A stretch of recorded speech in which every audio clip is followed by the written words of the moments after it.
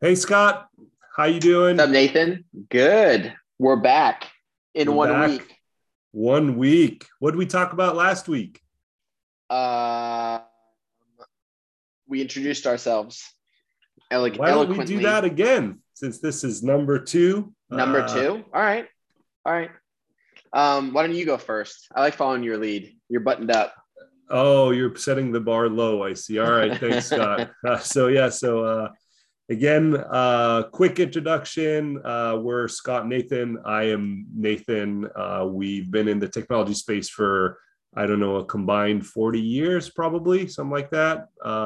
We've started companies, exited and sold successfully. We've failed at starting companies. And now with this podcast, we're just trying to share what we know, share our mistakes, so that others don't have to do this. And hopefully, we'll be bringing all of you some good insights on how to get started with your own gig. And with that, Scott, go for it. That's hard, and that's hard to follow. That's what I was looking for. Yeah, I'm Scott. Um, you did a really good job summing that up. Current software engineer. I like tinkering around building things that people like and see value in. I have failed way more times than I have succeeded. So I have a lot of advice on what not to do from my perspective. Um, yeah, yeah, it's me right now. Um, so today we're going to be talking about vetting you have an idea, vetting your idea and the competitive landscape and how you decide if you move forward. Um, I am really excited to hear what you have to say because I don't think I do this very well and I just get too excited and I just wind up probably building too prematurely because I have the skills to build. But when you're a non-technical entrepreneur, that costs a lot of money and your fate is in other people's hands. Um, how do you, let's start with how do you come up with an idea? Where do you look? I actually don't know how to answer that particular question because I think coming up with the idea is usually the thing that happens more organically.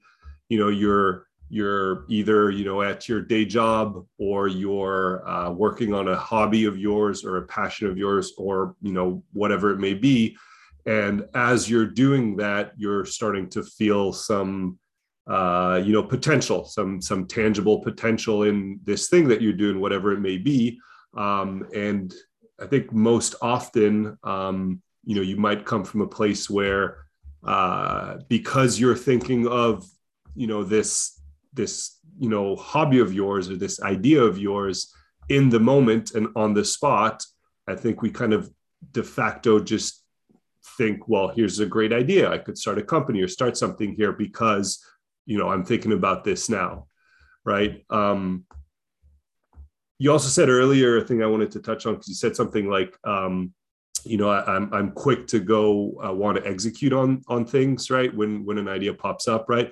I don't know if that's necessarily specifically just you, right? I think Mm, it's just uh, today's society, today's generations. Maybe I'm not sure. Microwave society, everything needs to happen instantaneously and right now. Chase the next shiny object, so on and so forth. And um, I think most people would like to today at least would like to just an idea comes up and they would like to see something happen immediately right after, right? And what you and I kind of talked about on numerous occasions is like I think I'm more cautious when a situation like that arises because I'll try to think about some of the unknowns or blind spots that I may not be thinking about right now. So I think the first thing that I would typically do, right, when an idea, whatever it may be, right? Let's say, we're passionate. We make a lot of homemade pizza, for example, right? And, all of a sudden I'm like, hey, here's an idea. Maybe I could start an online blog about, making homemade pizza, right? And while I'm doing this, I have the idea on the spot. So it's like, it's a great idea. I'm just going to go do this and where can I go start a blog, right? And, maybe before jumping right in, I would, recommend stepping back a bit and doing some research. And I think research in this case is just starting with, Google, right? Searching if something exists out there. It's maybe talking to your friends about the idea that you have, just to see if they, one, I guess, maybe like the idea of, your idea, whatever it may be, and starting something around this, starting something more formal around this. And, hopefully even better, they have, other, input and feedback that they could provide on this, meaning they might know of a company that already does this, or a blog that already does that, or a friend of a friend that is already working on an idea like that. So sorry, that's a long way to say that, before I jump in and, go build anything, I'll spend time, researching as much as I possibly can. Obviously, saying that, I also typically try to avoid analysis paralysis. And, I don't want to be researching for months and months and months, because it is pretty easy and cheap today, for example, to get started with prototyping or trying an idea out to start your company. Mm-hmm. So I don't know. That was a long-winded answer. I don't know if that was what you were expecting or not, Scott. Curious to hear what you think. I think so. I'll step back to I have a couple of things to say. I'll step back to how I get ideas. And I really like what you said about it being organic. But I think you have to be looking a little bit for it to be organic. So I have a lot of weird hobbies. And in those hobbies, you can find problems. And then usually my ideas come from the problems I can solve within that realm. So that's kind of piggybacking on it should be organic, which I totally agree on. I think I have a little bit more like intention when I walk into a situation. Like I just bought a compound bow and I just started picking up archery. And I was like, you look around and see with your lens, like, oh, what are things in this industry that they do well? What are things that don't do well? Because you can also bring things they do well to your niche or tech or whatever. And that's how I actually started my tech company. It's a quick war story, two-sided marketplace. I was going to seminars and I hated the experience. So I was like, wow, well, there's an opportunity here because these people are using platforms like social media and Eventbrite to communicate where these events are, how much they were, et cetera. So like, why don't I just build a two-sided marketplace so that people holding the seminars can get information in their customers, and then people have a better buying experience. So before we go too deep in that, for those who don't know, what two-sided marketplace? Good. Can you say more? Yeah, thank you. Essentially, like you have, at least how I understand it, is you have buyers, you have a marketplace for people to purchase things, but you also have a marketplace for sellers to sell things and make money. So it's catering, like Airbnb, right, is a great example. You have people posting their homes and they run a business off that, but you have also people renting those homes. So it's a similar thing. So this is getting a little bit away from vetting the idea, but at least just my mindset and how I come up with ideas. And you made a really good point about this like microwave society. And I think it's exacerbated by the tools that we have available to us. Now we have no code. We have Instagram. You can verify ideas. You can run ads and just have a landing page. You can build a landing page in Card and just start collecting emails immediately without any real technical expertise. And those are all things that we're excited to show everyone, right, and talk about at in future episodes here. But I think I'm coming from, while you're absolutely right, and those are all very easy things to do, right? We are fortunate today that we can start these and vet these ideas, quickly and easily. I think I'm just more coming from a more conservative place, maybe, where I'm like, well, before I put effort, or even yet, before I put any money into this, let me do at least some very basic due diligence. But it sounds like maybe you jump right in, or jump in a bit more. I like to think I do due diligence. I usually build things I use the Tim Ferriss model of like build it for yourself, then build it for 10. So maybe I don't do enough due diligence. I'm like, I'm going to you do this thing for myself first, and then I'll see where it goes. So yeah, I probably don't do enough due diligence. How do you? But for example, guess, like here's go maybe ahead. a great example. For this particular podcast, this show, right? You and I have been talking about this for some time. Mm-hmm. We're now, recording this second episode, right? What'd you do before, kind of, coming to me again saying, yes, I really think this is something that might provide value to people. So let's do it. Right. We didn't just jump in and start recording, right? We didn't just jump in and create a website and get a name and do all these things that people are excited about because they're visual, tangible, things that you can start showing, talking about and all that. So what'd you do in this case, for example? I mean, I know I see you and I talked about this, right? But, I'm teasing it out for the audience. Yeah, that's a really good point. So I see a lot of, keep it short, I see a lot of content online from technical people it's all the how-tos, how to learn JavaScript, how to build a website, these types of things that are inherently valuable. But I was consulting and helping non-technical founders with some technical problems that they were having or pushing forward. And the same issues kept coming up. And I was like, oh, wow, this is really interesting. Like, I can't find a show like this or a place where people can come listen and learn from war stories from people that have started businesses that are also technical. And if they're a little bit, it's like the Tim Ferrisses. It's almost out of reach. Like me and you are real people. Like you can contact us and like talk to us.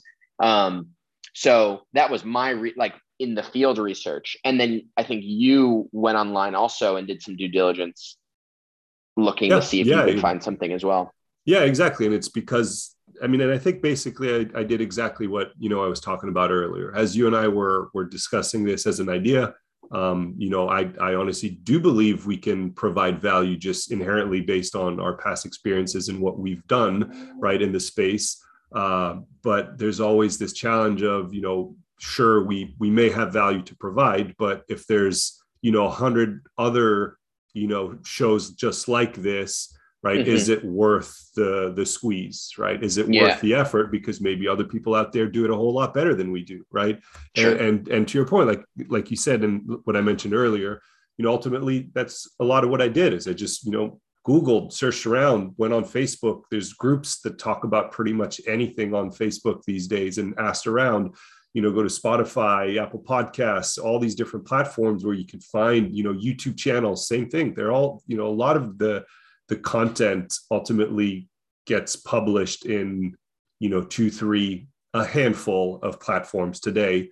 So you go scour those for a little bit. And when I say scour for a little bit, I mean, it took a few days, searching here and there. I didn't spend months, looking for this, but you're right that pretty quickly there, we could see that there are bits and pieces of this, but not in this form, not in like a more attainable, fashion, not without a multi-$1,000 price tag. Mm-hmm. So, it's going through that, that I think led us to saying, yeah, this is a good idea. Let's do this. Right. I think just slight tangent, but well, actually maybe not so much a tangent. I think it's also part of when you have this idea and you want to start putting things in motion, right? There's also the associated costs to getting your idea off the ground, right? Mm-hmm. And in this particular case, that was a consideration that you and I talked about, right? Because it's a relatively low cost other than time for us to give this a shot, right? And I think that's a very different thing to consider and to weigh in your balance when you're starting your idea. If you have material costs associated with your idea or labor costs associated with your idea or, employee costs or whatever it may be. So, it's taking all those things that kind of led us to a place where, there's an idea here, right? Mm-hmm. For this particular show. And I think this thought process, this research process, basic research process, right, can be applicable to any startup idea, right? At the very, very onset, right? This is a unique situation because, like you just mentioned, this is low cost. We hang out, we have a good rapport, we hit record, and then there's other things we have to do after that you can outsource relatively easily. Let's say you're working on more high cost for labor. You need a little bit more technology behind you. Where's your point of, I have something here, like, and you would put the effort to start rolling into that? Yeah, so that's a fantastic question. I think that's probably a couple shows just on their own. Yeah, but the short answer, honestly, what we've done several times in the past to shoot down ideas just as much as to kind of vet these ideas before we take it on to the next step, is you have some low cost, i.e. even free tooling that you can use to just do your first round of vetting. And by that, I'm thinking Google Slides, right? Or Microsoft PowerPoint, or pick your favorite tool for presentation where with just a little bit of time, you can spend, that time kind of building either kind of like a pure presentation, presenting your idea, something that you could then take to friends, family, coworkers, your network on, LinkedIn and Facebook and all these different social platforms, and just present to get feedback without necessarily even having, a product yet, right? But you could get, types of feedback. Yeah, this is a great idea. A lot of excitement, all of that, or people don't understand it, or people don't want anything to do with it. Or again, worst cases, they'll tell you, hey, I already have that. Somebody else, ABC does that over there and they do it very well. And that's what I bought, or that's what I use, or that's where I go, whatever the product may be. And that's just time, right? And I think, if you have more time, or if you want to spend 5, 15, $50, right? Because it really isn't that much.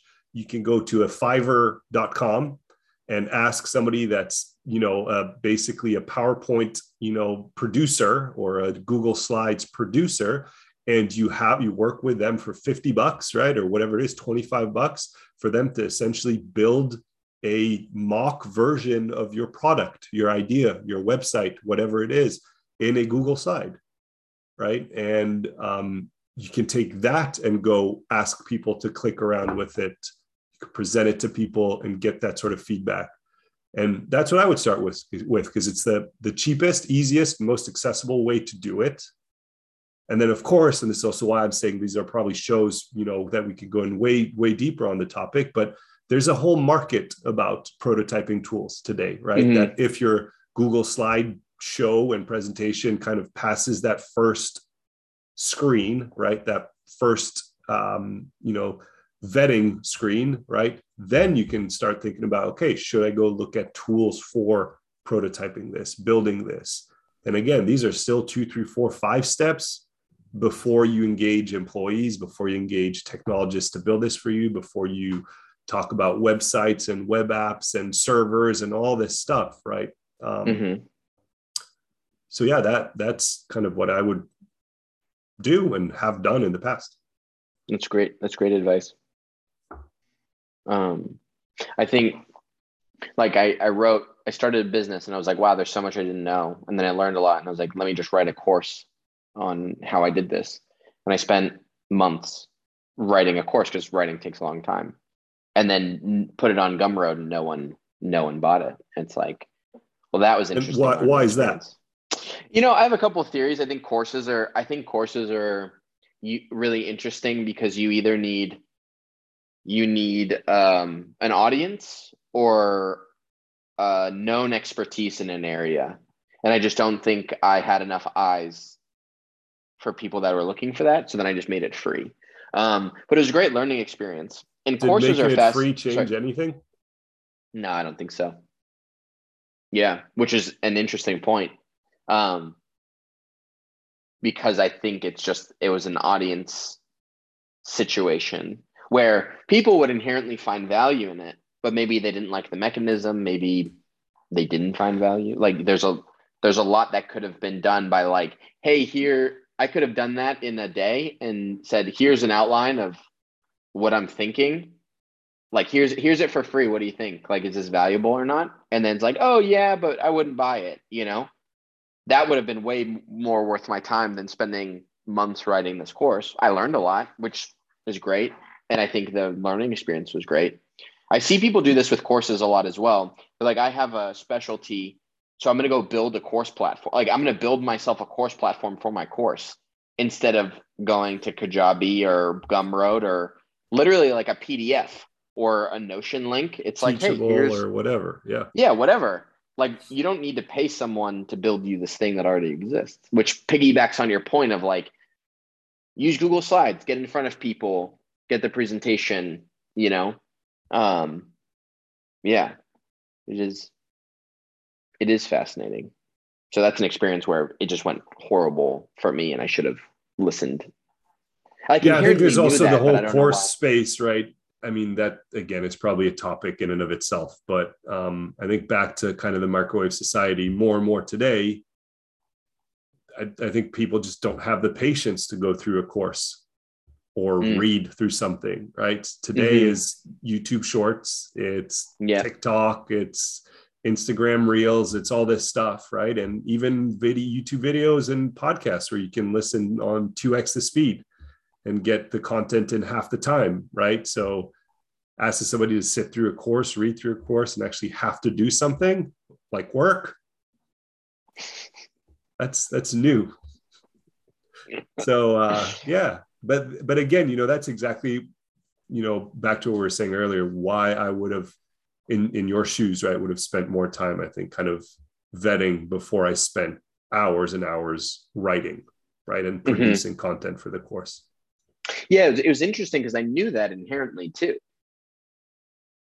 But there was some weird, like, there's value here. I just need to get it down, which is way more of an ego thing than it is practical. Right. Like, yeah. maybe because I had built my other business already. So these concepts aren't foreign to me.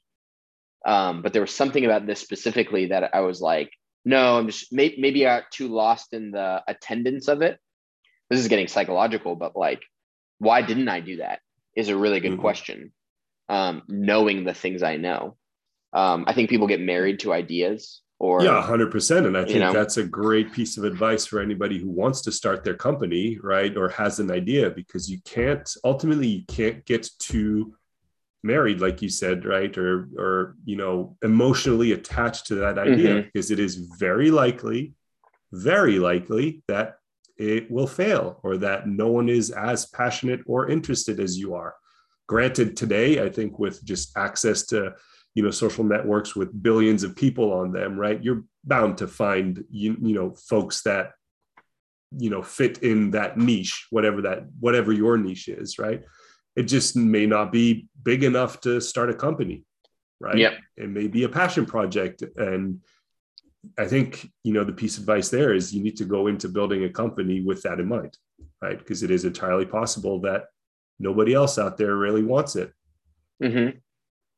Yeah. And I've had opposite situations where everyone loves the idea, but you can't, like, you did your market research. The offer is great or whatever, but then you get the mom and dad syndrome where people are like, oh, that's a great idea. But then when they have to put money up for it, it's a completely different story. You know what I mean? The Google Slides, like, would you use this test? And then there's will you take out a credit card and give me money for this test? Yeah. And I think that's where that's your first kind of, filtering process for, entrepreneurship, right? In the sense that, you've got to have conviction that you can do this. And if you've done your vetting, right, Google Slides, any prototyping tool you want to use, doesn't matter. We'll get into those, right? But once you kind of have that first, there seems to be traction here, then you have to go all in, right? And again, Mm-hmm. going all in, it doesn't necessarily mean getting married to this thing. It means believing in it, also realizing and understanding that it may fail and go nowhere, but you can't half-ass it. You have to go all in, right? And yeah, I think that those are part of like just characteristics that people need to have, going into this and be aware of. Mm-hmm. That's a really good point. Did you have any final thoughts? I know we're getting close to where we wanted this to be in terms of time.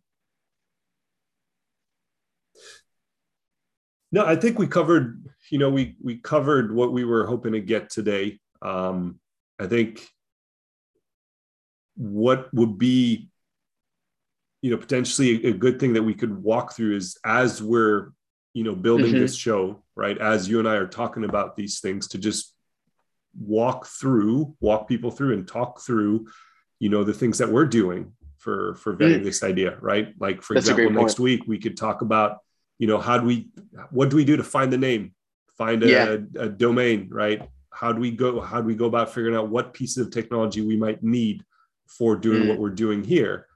And I think we can go into that, but that'll be for next week, because it's another probably long show just on its own. Yeah, 100%. Awesome. Well, I appreciate your time, Scott. Always a pleasure Thank you, chatting. Nathan. Yeah, you as well. I will see you next week. See you next week.